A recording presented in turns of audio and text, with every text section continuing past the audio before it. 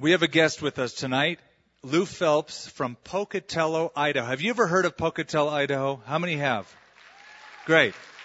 Lou, come on up, would you? I'm going to ask him a few questions.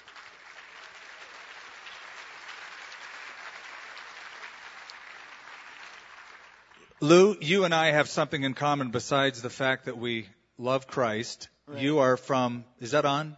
There you go. Yeah, it is. Good. That's a good thing. Yeah. If you go like this, it doesn't work. If you go like that, it does work. But you know that you're a pastor. You use these things all the time. Absolutely. Now, you come from Orange County originally? Actually, I was born right in the middle of Utah. If you took an X through Utah, I was born right smack dab in the middle of it. Where those two lines intersect, you were born? Exactly. And then you moved to California? Ended up in Costa Mesa. And then you moved to Idaho. Right. Why? We're still asking ourselves that. It's a tough spot, but you know what? God is working in miraculous ways. Now, for you to go to Idaho, was it some kind of a cultural shock being from a state of 35 million people to a town of how big is Pocatello? Pocatello is about 65,000, but my first home was a little place called Jerusalem, Utah, of 55 people. You know how I knew that? Because I read your book. Oh, thank you. He just wrote a book on Mormonism. Were you raised Mormon? Yes. And can you tell us what changed? What happened to you? I never fit in. The whole godhood thing bothered me. The idea of becoming a god one day. Even as a kid in the Mormon church, I never really fit in, and my parents didn't either. We just were kind of the black sheep we just didn't fit in, you know. And when I asked questions, I was just told, just believe what you're told. Don't ask questions. Just be a good Mormon. And so I left, and I unfortunately went the wrong direction. Girls and drugs and all that kind of stuff. And then, fortunately, the Lord took me to Costa Mesa, where I lost everything. And I ended up living next door to this little old lady that went to Calvary Chapel, Costa Mesa. And she drugged me to church one night, and this bald-headed guy came out with a smile. And after that, it was all over. Oh. Was that Chuck? That was Chuck. Right. Okay. Does he do that all the time? Does he do Chuck? No. Only when I have jet lag, I do odd things. If I get a cold, I can do Chuck. But, can you? Yeah. Now, to start a Calvary Chapel in Pocatello, how was that? Was that received? Were you seen as a cult by the cults? Actually, yes. Well, what's weird is I went up there to start a radio station for Pastor Chuck. We started an FM, and the guy was pastoring the church. We started at Calvary. There was about 30 people, and he got called by Don McClure to go to San Jose, and we needed a pastor. And there was no one else to do the pastoring. I was supposed to be running radio station. And so I thought, well, I like doing home Bible studies and stuff, so I'll do Sunday mornings until Chuck sends a guy up here, and we're still waiting for the guy, you know. But now, before we go on, you brought your wife tonight, didn't you? Yes, Phyllis is here. Where is Phyllis? Phyllis, stand up. Stand up and say hi. She's right in the front. Camera. Give her a warm so welcome. Yeah.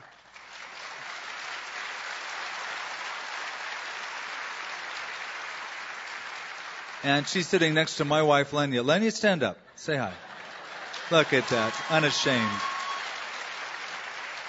See, it takes all the fun out of it.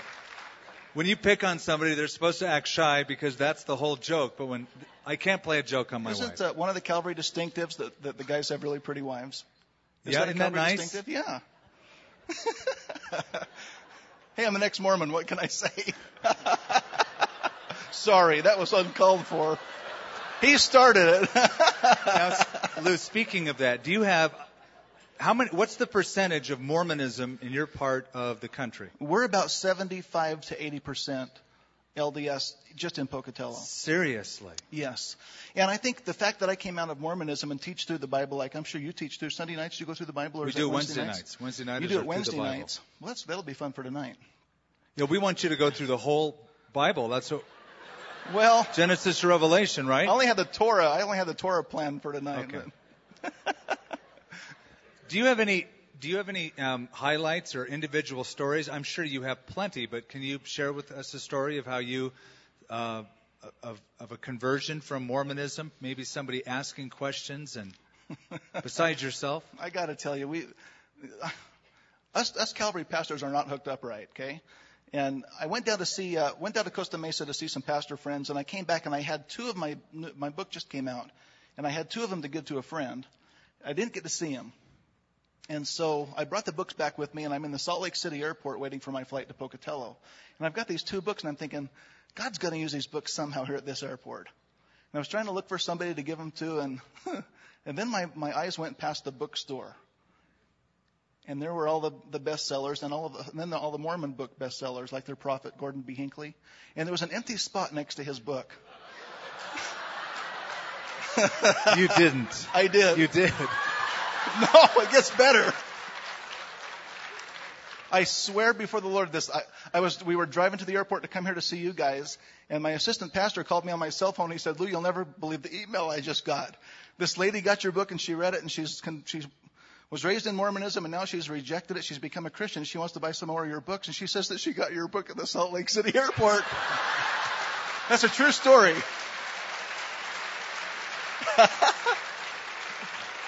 I love it. I love it. That's creative evangelism. Sneaky but creative. Lou, I've lost my mind. I had a question on my mind and I forgot it. It's the jet lag. Can I blame it on that? He's like this at all the pastors' conferences too. Lou, honestly, we right up the street here, and some people know it. In fact, before I even get to that issue, there are a lot of Christians you've encountered who think, well, Mormonism is just another sect of Christianity. It's another denomination. Briefly, give us a thumbnail sketch of the differences. The main difference, always, you've got to go to the person of the Master. It's Jesus Christ. Jesus is just an exalted man. He was once like us, a sinner that went through all the struggles we did, blew it, had to be redeemed, went through all of the hula hoops to get righteous and become worthy, and now he's become, everybody can become their own God. He's the half-brother of Lucifer. And everybody, I could become my own God? I could become... Does that scare you to think of me as a God? Oh, man. Go ahead, I'm sorry. It was a scary thought. And so, I think when you get down to the issue of who's God and who's man, I mean, there's one God. Brigham Young called the Trinity, those Christians have a three-headed monster. We don't have a three-headed monster. We've got an incredible, almighty God, and there's the only one. And he's doing a really good job all by himself, don't you think? That's right. That's right. So the Lord Jesus Christ, the Trinity, what about Scripture? They believe the Bible, but they think it's been watered down over time in translation. And so they'll say, well, the Bible's okay, but it's really got some problems. What you need is our book. And so, of course, they've got the Book of Mormon, which really doesn't say a lot about Mormonism. To really learn what Mormonism teaches, you have to read the writings of Joseph Smith and Brigham Young, which is the Journal of Discourses, the Pearl of Great Price, Doctrine and Covenants. Book of Mormon really doesn't say anything about becoming a god or that God was once a man or any of that stuff. Right. You've got to go to their teachings to learn How about many Mormonism. Mormons do you know who are ignorant of those other teachings of the Mormon Church? You know what, you guys? Mormonism is changing. They want to fit into mainline Christianity today. It wasn't like that 20 years ago. It's changed radically. So they don't like to talk about a lot of these things. So do you think they're deliberately keeping some of that stuff? Yes. Oh, absolutely. The leadership does. For the most part, the common people, they don't know what else to think. But I guarantee, how many of you know a Mormon friend or coworker, or most of you? I guarantee you that most of those people know there's something wrong. They just don't know quite what to do. And there's so many books out on Mormonism that are kind of nasty. They're just really hard-hitting. And as soon as they read that stuff, the book gets thrown in the trash. I wanted to do something that was loving. In fact, I defend Mormonism in the first part of the book. Interesting. So it's kind of, it kind of gets their attention, and it helps Christians to understand with the mindset of the Mormon. But for the Mormon, it reaches them in love. And I think that's why Calvary Chapels do such a good job, because we really do reach out to people in love. Well, right up the street, recently, a new building has been constructed. Yes. And if you're driving up, like Paseo del Norte or Eubank, you can see it. It's an imposing building, the Mormon Temple. Right. And it dominates that whole sector of the city. Give us some things we can do to be equipped to reach out to those who are in our community who are Mormons. Number one, learn a little bit so you can understand. And secondly, don't push too hard. You're never going to win a Mormon in an argument. You won't win a Mormon in an argument. You can prove Mormonism wrong all day long. Befriend them. They're good people. Couldn't have a better neighbor or or family member than an LDS person. They want to know God. They want to go to heaven. They want to understand who Jesus is, but they're wrapped up in a cult. There's a blindness there. And folks, the number one thing you've got to do is pray for these people. And they're growing. There's an attractiveness to it. Satan always makes his devices attracting. Yes. And so learn a little bit about it so you can minister to them and share the word. You know it, Skip. It's the word of God that goes between soul and spirit. Amen. It deals with what's in here. And they don't know the Bible very well. They really don't. Well, we ought to learn it. We ought to know the word. We ought to know what they believe and reach out then. Well, we're going to hear more from Lou in just a minute. Give him a big hand.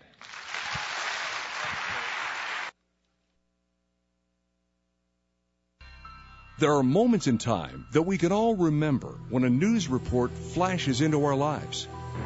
Since the unprovoked and dastardly attack by Japan, a state of war has existed between the United States and the Japanese Empire. Sometimes the news is good. Listen, Tranquility Base here. The Eagle has landed. That's one small step for man, one giant leap for mankind. Other times the news can be troubling. It appears as though something has happened in the motorcade route. Something, I repeat, has happened in the motorcade route. If the bulletin is severe enough, it can change everything. Today we've had a national tragedy. 2 airplanes have crashed into the World Trade Center in an apparent terrorist attack on our country. Now consider this. If news of the work of evil men can turn our days upside down, how much will the work of God someday stop this world in its tracks? Think about it, because that day is approaching. This is Buck Williams reporting live from Israel. I am standing in the middle of an all-out attack. Fire is raining from the sky. This is just unbelievable. This has got to be the biggest surprise attack since Pearl Harbor. Tonight, we turn to Isaiah 53, where the report of God's great work is announced by this ancient prophet. Here we find the good news of forgiveness and the sure promise of the coming kingdom of Christ. Unfortunately, we'll also see that there are many who are unwilling to believe the report of the gospel that Isaiah presents. All this and much more will be covered by Pastor Lou Phelps as we study Isaiah 53, live online. Well, would you join me in welcoming Lou Phelps to teach our study tonight?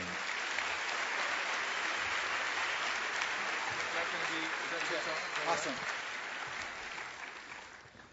Well, tell you what, let's turn to Isaiah 53 real quick. I want to show you some really interesting things. I'm sure Skip's taking you through Isaiah 53. I want to show you just a couple of really neat insights that I've learned about it recently. My wife told me not to forget to tell you guys, this is the book. We did put 5 more of them in the Salt Lake City airport this morning. We did. Notice that they're yellow and purple. That's Laker colors. All right.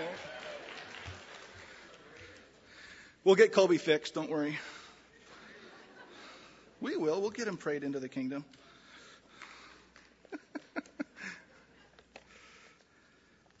Isaiah chapter 53, as a Mormon kid growing up, you don't learn much of the Bible. You get a snippet from the Sermon on the Mount, and you get just very little. When I went to Calvary, Costa Mesa, I was blown away at a couple things. Number one, that the Bible was taught so beautifully and just so much of it. And also that this pastor would spend so much time in the Old Testament. And I'll never forget realizing, wow, you can just find Jesus on every page. And of course, that's one of the things I'm sure you all thought about tonight. I'll bet when you heard we're going to go through Isaiah 53 tonight, you all just went, oh yeah, that's a great chapter. That's the Holy of Holies of the Old Testament, man. That's one of the most famous ones. And it is, and I want to show you that. We're going to look at it in a little bit different way than maybe you've seen it before. But it is a chapter among chapters where under divine inspiration, Isaiah gives us a graphic pen portrait of the suffering Savior and gives incredible detail to the atoning work that he will accomplish that will settle the sin issue once and for all as infinite justice is satisfied. And it is. Man, it's a neat chapter. It's one of those chapters that seems to start in the wrong place, and yet I think after we look at it tonight, I think it starts right exactly where it should. And as we read, you can almost imagine that as you go through this, it's like, man, it sounds like Paul almost. It sounds like a New Testament letter. And yet it was written 700 years before Christ came on the scene. And so a fantastic chapter indeed. H.A. Ironside comments, listen to what Ironside said. None but God himself could have given us these remarkable details of the character and work of the Lord Jesus so long before he came into the world. Isaiah wrote this prophecy some 700 years before Jesus was born in Bethlehem in order to fulfill all that was written of him. God foreknew all that his son was to endure, and he gave this message to Isaiah to hand on to the future generations. Now, we're going to go through this verse by verse tonight, but I want to talk about a few things of it. There are some aspects, first of all, that are already fulfilled that's obvious to us. As we look at the text, we go, wow, that tells of the crucifixion and his burial and his resurrection so beautifully in the Old Testament. It's such a great chapter. Listen to what else we find. Christ is presented as a sinless substitute for sinful men. Here in chapter 53 is shown that our sins were imputed, that his divine righteousness might be imputed to us who believe. We also find in this chapter his lowly life, his rejection by his own people, the Jews, his voluntary subjection to the suffering on the cross, his burial, his glorious resurrection, the triumph of his gospel going out to the world where great multitudes will come to him by faith, and they're all foretold in 12 verses. I mean, it's really a packed chapter, and I pray that you might take a few notes tonight and remember some of these things. I don't think you'll ever remember Isaiah 53 the same. At least I sure hope that's the case. But there is another aspect of this chapter that you've probably never considered, and hang in there with me. Don't leave the building when you hear this. It's like, oh, there's that ex-Mormon. He's twisted. Every verse in its context is not fulfilled yet. Isaiah 53 is completely all yet future. I'll show you. Hang in there. Don't throw tomatoes or anything yet. The key is the first verse. The question is asked, who has believed our report? And to whom has the arm of the Lord been revealed? Now, this first key is the key to understanding really the rest of the chapter. Here's my problem, especially as a brand new Christian. It was like, oh, that's such a neat chapter, that you kind of lay chapter 52 aside and 54 aside and just go right to chapter 53 and realize, oh, here comes that neat stuff about Jesus. And I think we can make the mistake of not putting it in its context. And we're going to check that out. First of all, the question is asked, who has believed our report? What report? Gang, it's the report about Messiah. Isaiah, especially in all these last chapters here in the last half of the book, it's mainly about Jesus. Not only his earthly life when he came the first time, but in his second coming, glorious millennial reign and all. And Isaiah 53 has a neat part in that. The next question that comes up there in chapter 53, verse 1 is, who has believed our report? Number one, what's that about? That's about Jesus. And to whom has the arm of the Lord been revealed?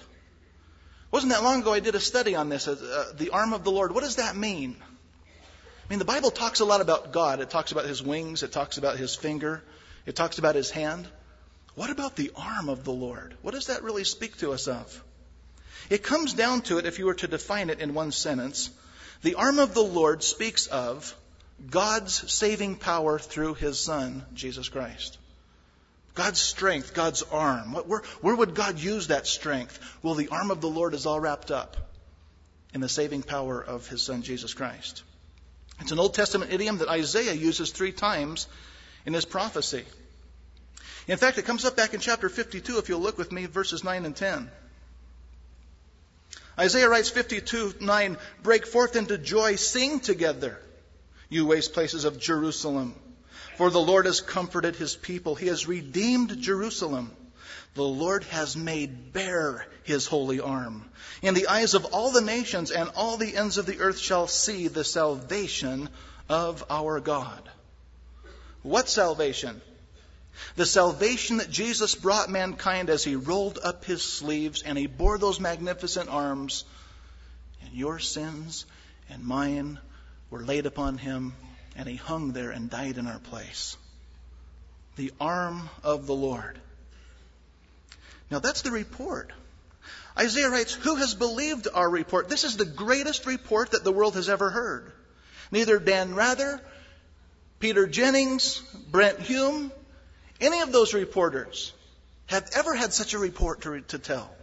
And it's echoed through the ages. You know, I used to think, and in a way it's still true, that Isaiah 53 starts in the wrong place.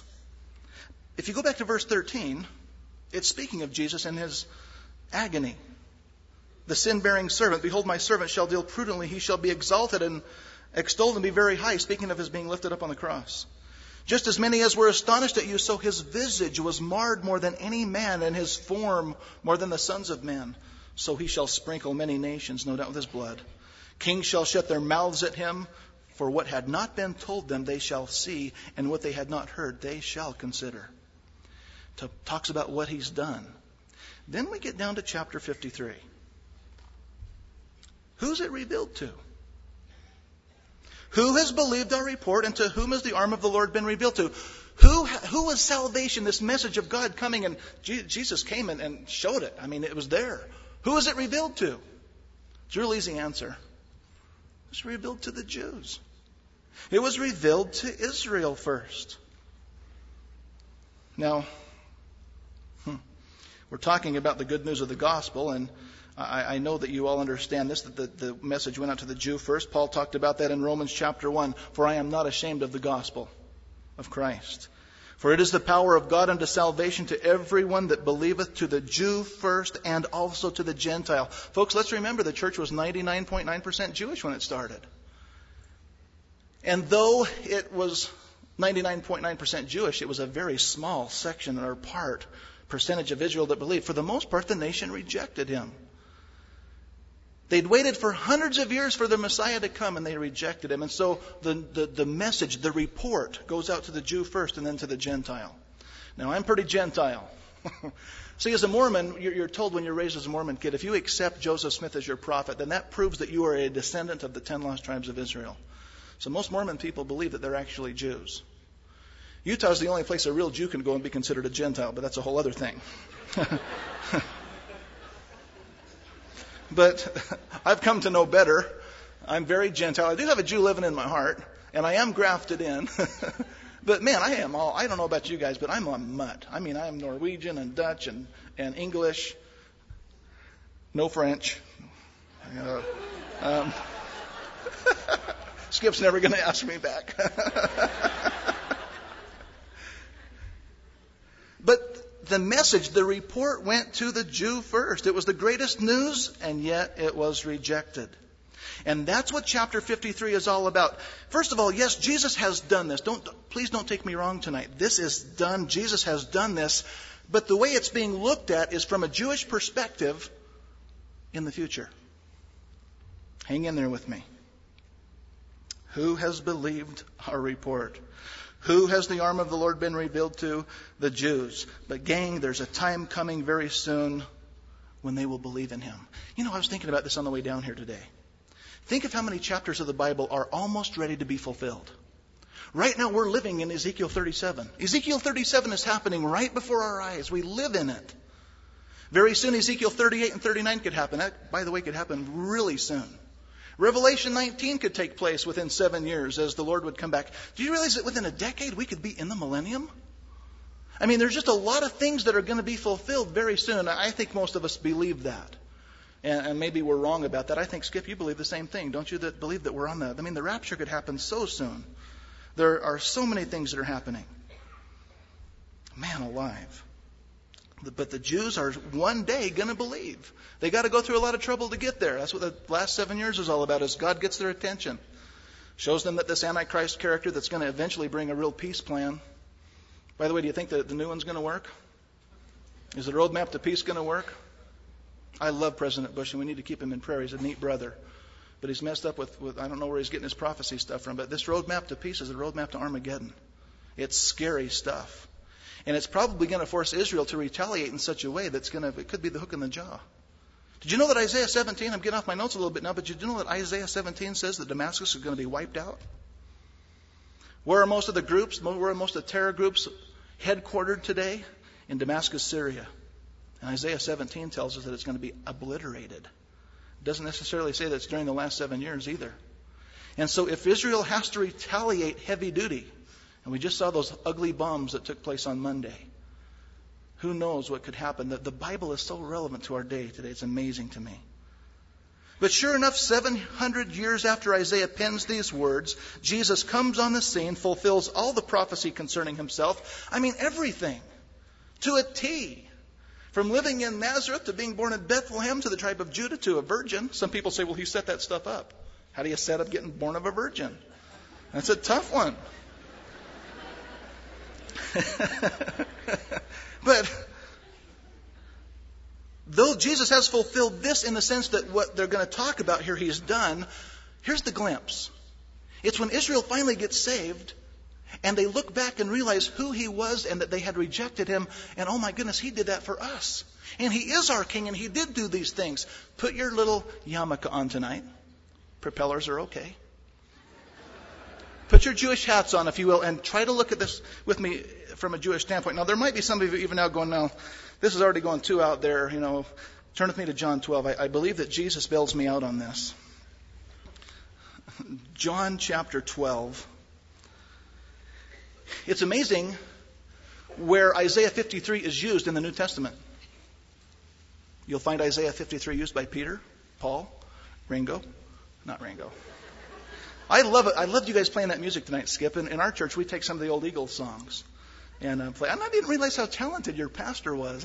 I've seen you play the bass, but I didn't know you could sing and guitar and that bass, that drum machine. Now that thing is cool. I bet you they're going to have those in the kingdom. I'll bet. And I want one. That's a pretty cool deal. John 12, Jesus is going through a situation where they're not believing in him. Everything that we're talking about. And we'll pick it up at verse 32. John 12, verse 32. Jesus speaking of the cross. And I, if I am lifted up from the earth, will draw all peoples to myself. And this he said, signifying by what death he would die. The people answered him, well, we have heard from the law that the Christ remains forever. How can you say the Son of Man must be lifted up? Who is this Son of Man? Jesus said, a little while longer the light is with you. Walk while you have the light, lest darkness overtake you. He who walks in darkness does not know where he is going. But you have the light. Believe. That's a huge word. Believe in the light, that you may become sons of light. These things Jesus spoke and departed and was hidden from them. But although he had done so many signs before them, before who? Before the Jews. Although he had done so many signs before them, they did not believe in him, that the word of Isaiah the prophet might be fulfilled, which he spoke, Lord, who has believed our report, and to whom has the arm of the Lord been revealed? I've probably read this 1,000 times as a Christian for the last 20 years, and it's just this last little while that it's like, hey, that fits over here with this and all, and it starts making more sense. Again, I think we've made the mistake of isolating this chapter from the rest because of its grandeur. I mean, we often at our church use Isaiah 53 for communion services and all. It's just such a great chapter. But chapter 52 preceded it, and then it's followed up by chapter 54, and it's all about Israel in the last days. It's kind of like we look at Psalm 22. What a neat chapter. Everybody's familiar with Psalm 22. It's probably the most known psalm, if not maybe Psalm 23. But Psalm 22 is its own psalm. There's nothing before it, nothing after it as far as context goes. Isaiah 53 has a lot of prophecy around it in chapters that way and chapters that way. And so that's kind of what we'll take a peek at as we go through it tonight. And so Isaiah 53 is a continuing saga of God working in and through the nation Israel. And then we find in this prophecy Christ's second coming, really. And at his second coming, we find Israel responding. And, oh, guys, can you imagine that? I love the Jews. I've been to Israel 7 times now. I usually go over with Chuck Missler every year. And Chuck Missler is a real fun guy to go to Israel with. And him and Nancy are just really good friends of ours and all. But you get over there, and if you're like me, I know some of you have probably been Skip. You get a love for the Jew, don't you, Skip? There's just there's something about it over there. There's the land and the people. And the one frustrating thing, though, is you so desperately want them to know Jesus. And And you get to know some of the tour guides really well. We always get Jewish tour guides because they seem to have a deeper love and appreciation for the Old Testament and the land. And you get frustrated because here they are listening to Chuck Missler Bible studies or Chuck Smith or Pastor Skip. And you think, man, how could they could never get better Bible teaching than this? You think the light would come on, and it doesn't. I just got back from Russia in June. We went and planted a church in Crystal Goose, Russia, just outside of Vladimir and 6 hours out of Moscow.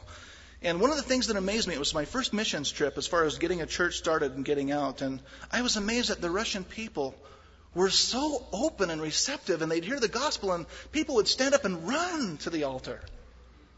I was blown away. It really was, because usually when I go across the ocean, it's to go to Israel. I just love it there. But there's coming a day when the Jews are going to understand. Paul writes about it in Romans 9, 10, and 11, that parenthesis in Romans. All Israel shall be saved, speaking of that remnant. What an exciting thing that will be to see. And it could happen soon.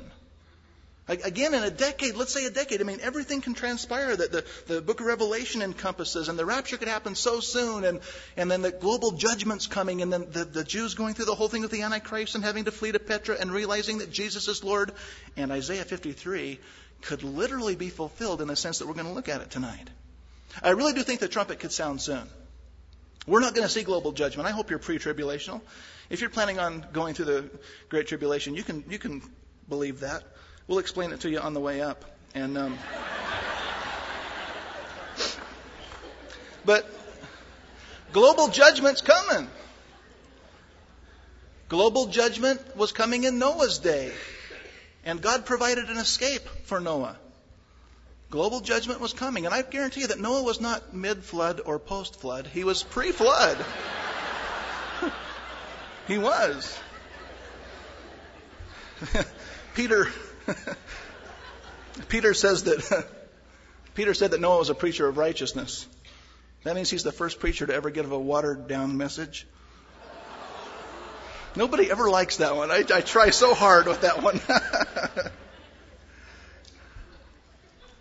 Now we get to Isaiah 53, and I believe if you look at it in this context, Isaiah is showing that Israel is responding to Jesus from verse 1 to verse 10. It's their public confession. In fact, notice in verse 6, going back to Isaiah 53, verse 6 says, for the Lord... No. This is a new Bible for me. Verse 6, all we like sheep have gone astray. We have turned. It's not an individual thing. It's we. I believe it's a national thing. And though this is Israel, of course, it still applies to us. Yes, this applies to us. Jesus did this for us. But it's Israel responding nationally, understanding what Jesus has done. They're just getting it. And so we got all the way to verse 2. Does Skip teach this fast too? We got all the way to verse 2, okay. For he shall grow up before him as a tender plant. See, this is so neat. This basically, verse 2 is telling us why they rejected him. For he shall grow up before him as a tender plant, as a root out of the dry ground. He has no form or comeliness. And when we see him, there is no beauty that we should desire him.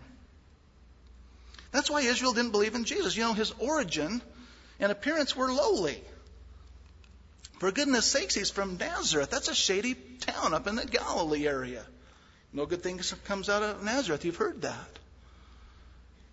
He's got some really bad baggage from his mom. Even the Pharisees had picked up on that when Jesus went to Jerusalem. Hey, we've heard about your mom. And so there were family problems. He was poor. He ate with sinners. Tax collectors, publicans, and Democrats. He was just, sorry. And they probably expected him to come in on a chariot of fire, and he would have, he'd rub elbows with the hobnob in Jerusalem and the chief priests and all the important people. But Jesus was hanging out with fishermen. And they rejected that. They had a hard time with that. There is no beauty that we should desire him. Verse 3, it talks about his deep humiliation. He is despised and rejected by men, a man of sorrows and acquainted with grief. And we hid, as it were, our faces from him. He was despised, and we did not esteem him. Speaking in the past. We didn't esteem him. We hid our faces from him. Now, pardon me, but that doesn't sound like the church. It doesn't sound like the church. Though these things apply to us, I really do believe this is Israel. Some of the way I've learned about some of this stuff is from an old German pastor named Harry Bultima. Neat guy, lived back in the 1800s in Germany. And he was one of those crazy prophecy buff guys that was willing to stand up in a day when it wasn't popular and say, I think the Bible says Israel's going to become a nation again. And he was willing to say that the Jews are still God's people. And he believed the church is going to be raptured. And he's the one that talks a little bit about how Isaiah 53 is Israel's song when the kingdom starts. Listen to what he says. History has all too clearly vindicated this statement. Christ was despised by Israel's learned men and by the Roman world in its representative Pontius Pilate, who scourged him and delivered him to the Jewish mob. Its soldiers cast dice for his robe, and the Jews have despised him to this very day. They have made fists against him and spit to the ground upon hearing his name. In the Jewish Talmud, he is called Yeshu, which contain the first letters of the phrase, let his name and remembrance be blotted out. They blasphemed his virgin mother and also his disciples. And so we see his humiliation there in verse 3 and also his rejection. Verse 4, it talks about him bearing our griefs. Surely he has borne our griefs and carried our sorrows. Yet we, again, this has got to be Israel, folks, we esteemed him stricken, smitten by God, and afflicted. Again, that's not the church saying that. They rejected him. Remember, they said, we will not have this man to rule over us. They said that it was a public confession. We will not have him to rule over us. In Matthew 27, it says, when Pilate saw that he could prevail nothing, but rather a tumult was made, he took water and washed his hands before the multitude, saying, I am innocent of the blood of this just person. You see to it. And then answered all the people. Israel. All. You guys know what all is in the Greek, don't you? You know what it means? All. John, of course, will say, oh man, it's all, man. Peter, John was. Do you guys have Skip on? Do you guys have John Corson on your station? Oh, so the people don't know what I'm talking about. Okay. I do one voice, and it doesn't work in Albuquerque. I'll share it with you later, Skip. Now, that wasn't the response of the Gentiles at all. His blood be on us and on our children? That's what Israel said. We won't have him rule over us. His blood be on us and our children. The Gentiles didn't say that. Remember how the message went out in the book of Acts to the Gentile areas. And multitudes of people believed the report by the thousands. And then, you get to an instance as chapter 13 where they're in Antioch of Pisidia. And Paul's been preaching there in the various synagogues.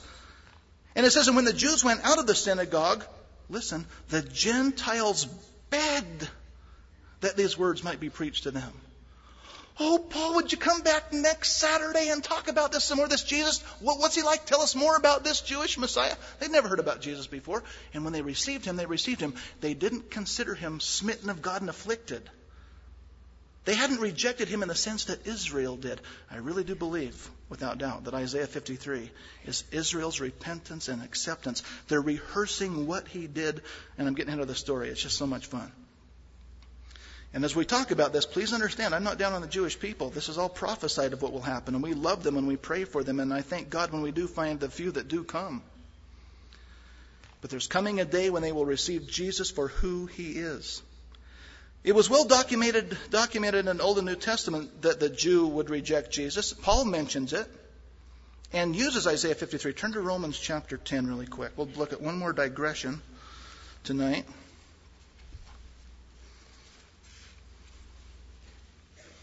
Now, you know that Romans 9, 10, and 11 are that parenthesis in the book of Romans where Paul gets into Israelology. And his main thrust is God's not done with Israel.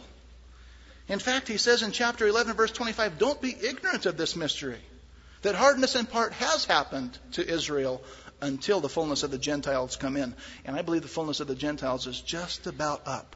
There's one more Gentile somewhere out there that there's going to be that one last person. It'll be a Gentile. That one last person will get saved. I believe they're Canadian. And when it happens, I don't know if that's a word of knowledge or not. But when that happens, the time of the Gentiles over, and the Holy Spirit's going to start a work in Israel. The Holy Spirit will be ministering heavy duty, but it's also going to take pain. Israel's going to have to go through some really difficult times. But Paul wants the people, when he wrote to the Romans, to understand God's not done with Israel. We pick it up at I love these first 4 verses. Chapter 10, it reminds me of my Mormon background. He said, "Brethren, my heart's desire and prayer to God for Israel is that they might be saved." Think of that verse for a minute. Paul's talking about very religious people. Sincere, dedicated, they knew the Old Testament. And Paul said, I really wish they'd be saved. They weren't. You have to have Jesus Christ. Religion won't work.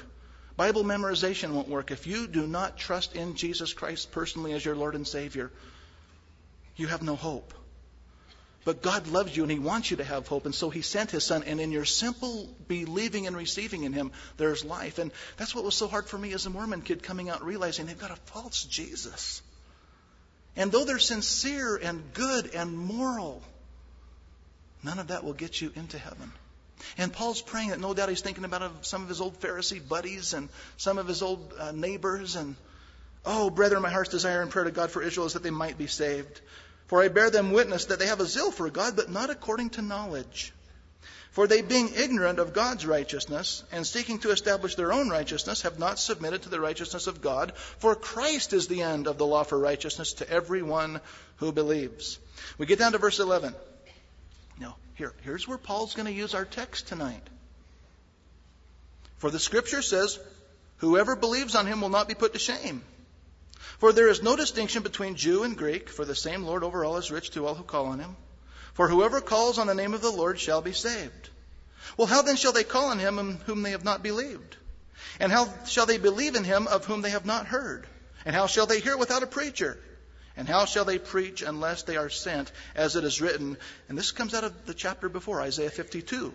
"How beautiful are the feet of those who preach the gospel of peace, who bring glad tidings," or the good report, if you will, "who bring glad tidings of good things. But they," Israel, "they have not all obeyed the gospel. For Isaiah says, Lord, who has believed our report?" There it is. "So then faith comes by hearing, and hearing by the word of God. But I say, indeed, have they not heard?" Well, yes, they got the good report. "Their sound has gone out to all the earth, and their words to the ends of the world. But I say, did Israel not know? First Moses says, I will provoke you to jealousy by those who are not a nation, and I will move you to anger by a foolish nation." But Isaiah is very bold and says, "I was found by those who did not seek me." Of course, God's speaking through Isaiah. "I was made manifest to those who did not ask for me." But to Israel, He says, "All day long I have stretched out my hands to a disobedient and contrary people." Does that mean that God's done with them? No. Chapter 11, verse 1, I say, "Has God cast away His people?" Certainly not. God's not done with a Jew. And isn't it exciting that we live in the day that Israel's back in the land? This last war that we were in and are still over there dealing with in Iraq right now, isn't it amazing that Babylon is being ready to be rebuilt? Folks, everything is right on line. Everything is right on course. Amazing days that you and I have an opportunity to live in. And so Isaiah 53 is not yet fulfilled. It speaks of a time yet future when Israel will testify of Jesus and His finished work. Now, His atoning work is fulfilled, but not the context of the chapter. And so Isaiah 53 is a response to two things. Number one, they rehearse how they rejected Him. And secondly, how they now believe. Of course, yet future. And one day, you and I will see how the Jews respond to Him. I'm looking forward to it. I don't know what the Lord's going to have me doing during the millennium. I want whatever His will is for my life then. But I've put in for administrative duty on the Temple Mount. I love Jerusalem. I really do. I just love Jerusalem. And it's weird because it's a nothing place. There's no rivers. There's no beaches. There's no natural resources. It's the big top of a rocky mountain. And yet there's something about Jerusalem. You know? But saints, Christians, when we are there in the millennium with the Lord, we're going to see Him there as He rules and reigns planet Earth from Israel, from Jerusalem. And we're going to see how the Jews are just going to be so taken back. This is our King. We rejected him, and our forefathers, man, they made the worst mistake ever, but he went through it for us, and he loved us, and he protected us, and he's our king, and the whole world's going to look at Israel different. I recently did a couple messages. I called it When the World Loves Israel, Part 1 and 2. And the whole aspect of the way the world's going to look at Israel then. Right now the world hates Israel. It's a problem. It's a problem to every embassy around the world. What are we going to do about Jerusalem? What are we going to do about the Jews? I think, well, it's not that big of a deal. It's 6 million people, and, goodness sakes, it's not even as big as Lake Michigan. You can put all of Israel in Lake Michigan. What's the big deal? Oil's the big deal. Islam is the big deal. What's the big deal between Islam and Israel? Their books. You got the Bible and the Quran. The Quran tells the Muslim that when you take land, you never give it back. It's a promise from Allah, the moon god, it's false deity. Well, they took Israel. Guess what? They're back in the land. What does it prove? It proves that Jehovah God of the Bible is the true and living God. And it's created a huge conflict. And that's where the hatred and the anti-Semitism, and to be honest, the satanic aspect of it comes in. And we're watching that. But, one day it's not going to be like that anymore. The world's going to look to Israel. And Gentiles around the world, as the world is being repopulated and all, are going to have a love for the Jewish people. Look back, after we've had these bombs and everything, was it Monday? Look back, if you will. We're in Isaiah 53. Look back at chapter 52. This is millennial stuff. Chapter 52, let's pick it up at verse 13. Yeah, that's right.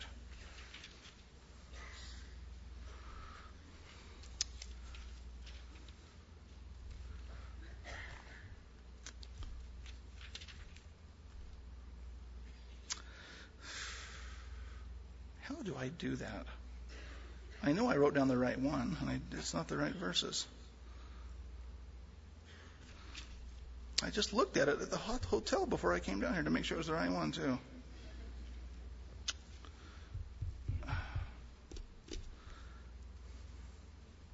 Every time I get a new Bible, I messed up my old Bible. Okay, no, that's not it either. That is not it. 13 and 14. You got to look it up sometime. It's really good. Let's move on. It's the one about terror. I really wanted to. It's such an incredible verse. I really didn't want to leave you guys without that. That's just so neat. It talks about them not having terror anymore. Probably nobody brought their Strong's Concordance to church because they figure the pastor will know what he's talking about.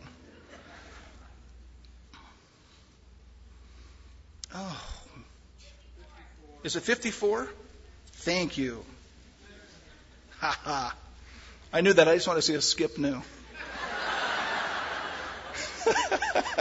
Sorry. Okay. I was one chapter early. Okay, look at this, though. This is so beautiful, you guys. All your children, speaking to Israel, all your children shall be taught by the Lord, and great shall be the peace of your children. In righteousness you shall be established, and you shall be far from oppression, for you shall not fear, and from terror, for it shall not come near you. Is that a great promise today or what? It's a truth, folks. Oh, how glorious it's going to be when Jesus reigns from Jerusalem. Instead of anti-Semitism, there will be a love and respect for Jewish people among the nations. Zechariah tells us in chapter 8, yea, many people and strong nations shall come to seek the Lord of hosts in Jerusalem. This is when Jesus is reigning. And pray before him. Thus saith the Lord of hosts, in those days it shall come to pass that 10 men shall take hold out of all languages of the nations, and even take hold of the skirt of him that is a Jew, saying, we will go with you, for we have heard that God is with you. Man, is Israel going to be a neat witness during the millennium to the Gentile nations. Verse 5. I promise you we're moving quick here. He was wounded. Isaiah 53:5. He was wounded for our transgressions. He was bruised for our iniquities. The chastisement for our peace was upon him, and by his stripes we are healed. There we find the suffering of his body and soul. And by the way, the Hebrew word for wounded there means pierced through, which is quite fascinating. Verse 6, we find the confession of the redeemed. Here's their national confession. All we like sheep have gone astray. We have turned everyone to his own way, and the Lord has laid on him the iniquities of us all. Notice that verse begins and ends with the word all. And these are things that the church did as each individual accepted Christ, but really in the context, this is Israel accepting redemption as a whole. Verse 7, we find his mock trial and the manner in which he suffered. He was oppressed and he was afflicted, yet he opened not his mouth. He was led as a lamb to the slaughter, and as a sheep before its shearers is silent, so he opened not his mouth. Clearly shown in the New Testament, this being fulfilled in Matthew 26, Mark 15, Acts chapter 8. Verse 8 speaks of his death, the price of our salvation. He was taken from prison and from judgment, and who will declare his generation? For he was cut off from the land of the living. Why? For the transgression of my people he was stricken. Speaks of us all, to be sure, but it really, as far as the context, is speaking of Israel. Verse 9 speaks of his burial. And they made his grave with the wicked, but with the rich at his death, because he had done no violence, nor was any deceit in his mouth. Folks, this is showing that now converted Israel's sad past, that almost no one in Israel at that time considered and took to heart the meaning and the significance of the Savior's suffering and death as far as its unique worth and merit is concerned. They did not know in the past the significance and value of his life, but neither of his death. And they had seen his life as that of a worthless person and his death of that as a criminal. That's the way they saw it. But one day they're going to come to know the truth and confess it. Verse 9 speaks of his burial. We got down to verse 10. It speaks of his being bruised by the Father and his resurrection. Yet it pleased the Lord to bruise him. He has put him to grief when you make his soul an offering for sin. So he shall see his seed. He shall prolong his days, and the pleasure of the Lord shall prosper in his hand. You mean this one that died and was killed and is now going to prosper and rule and all this? Yes. Verse 10 is quite an amazing thing to realize, his glorious resurrection. Now, I believe that verses 1 through 10 are Israel's national confession. We read it and go, man, this is so cool how that just speaks to us of Jesus. The Jews don't see that yet, but they will. And I believe that this is how they're going to respond. Now, verses 11 through the end is where the Father takes over and declares the fruit of his Son's obedience. Oh, this is great. Verse 11. He shall see the labor of his soul and be satisfied by his knowledge. My righteous servant, the Father says, no doubt, shall justify many. He shall bear their iniquities. Therefore I will divide him a portion with the great, and he shall divide the spoil with the strong, because he poured out his soul unto death. He was numbered with the transgressors, and he bore the sin of many, and he made intercession for the transgressors. Neat deal. And notice that Jesus all the way through here, the Messiah, is called the servant. 23 different times Isaiah will mention the servant as he goes through the prophecies. Now, it's not always speaking of the Messiah. But when you look, you'll find that there are instances where Jesus, or the servant, is called that 8 times, which is Jesus' number.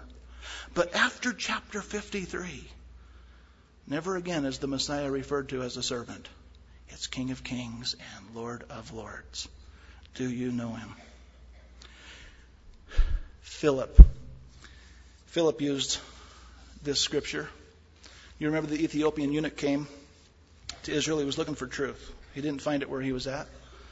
And he came, he'd heard about the God of the Jews. He'd heard about Solomon's glory. He'd heard about the Red Sea parting and all the things that the Jews had gone through. And he came to Jerusalem looking for truth. And sadly, he left without any. And God sent Philip down. Philip was an interesting guy. Philip had 4 daughters. They were called prophetesses. Phyllis and I, just to let you know, we do have 4 kids, and they're all girls. We only wanted 2. We kept trying for a boy. And after 4, we said, that's enough. You see, please don't think I'm putting my daughters down. I love them so much. They mean so much to me. And I feel that I'm more fortunate than a man that has $4 million. Because he wants 5. And anyway, Philip had 4 daughters. But Philip goes out, and this guy's going back home. He had come looking for religion. He came to find truth, and he probably saw the money merchandising and just the orthodoxy that was dead, and he leaves without truth. And you guys know the story. The Lord sent Philip down there, and this guy just happened to have the Hebrew Scriptures open to where? The text that we looked at tonight. You know the story. The guy said, who's this speaking of? Is this the man or somebody else? And beginning at that scripture, Philip began to preach Jesus unto him. What a witness. Folks, there's a lot of people out there that are hungry, that are just dying to know Jesus. They just don't know it yet. And the Lord wants to use you as his hands and his feet and his mouthpiece. And so I encourage you, hey, we went through a fun chapter tonight. It might have been a little different than normal. Maybe I'm way out there in left field. I don't know. I think Jesus and Paul kind of bailed me out of it. But I pray that you guys will be such people of the Word that no matter what questions someone might come up with for you from the Bible, you'll be able to take them from that Scripture and begin to preach Jesus to them. Father, thank you for your Word tonight. Lord, it's exciting to see the way it all fits together. Old and New Testament, Lord, we realize that they're the only companions to one another. And how we thank you, Father, for opening up our hearts to believe the truth as Lord Jesus came into the very awareness of our being. And we pray, Father, that you'll help us to continue to grow and to learn.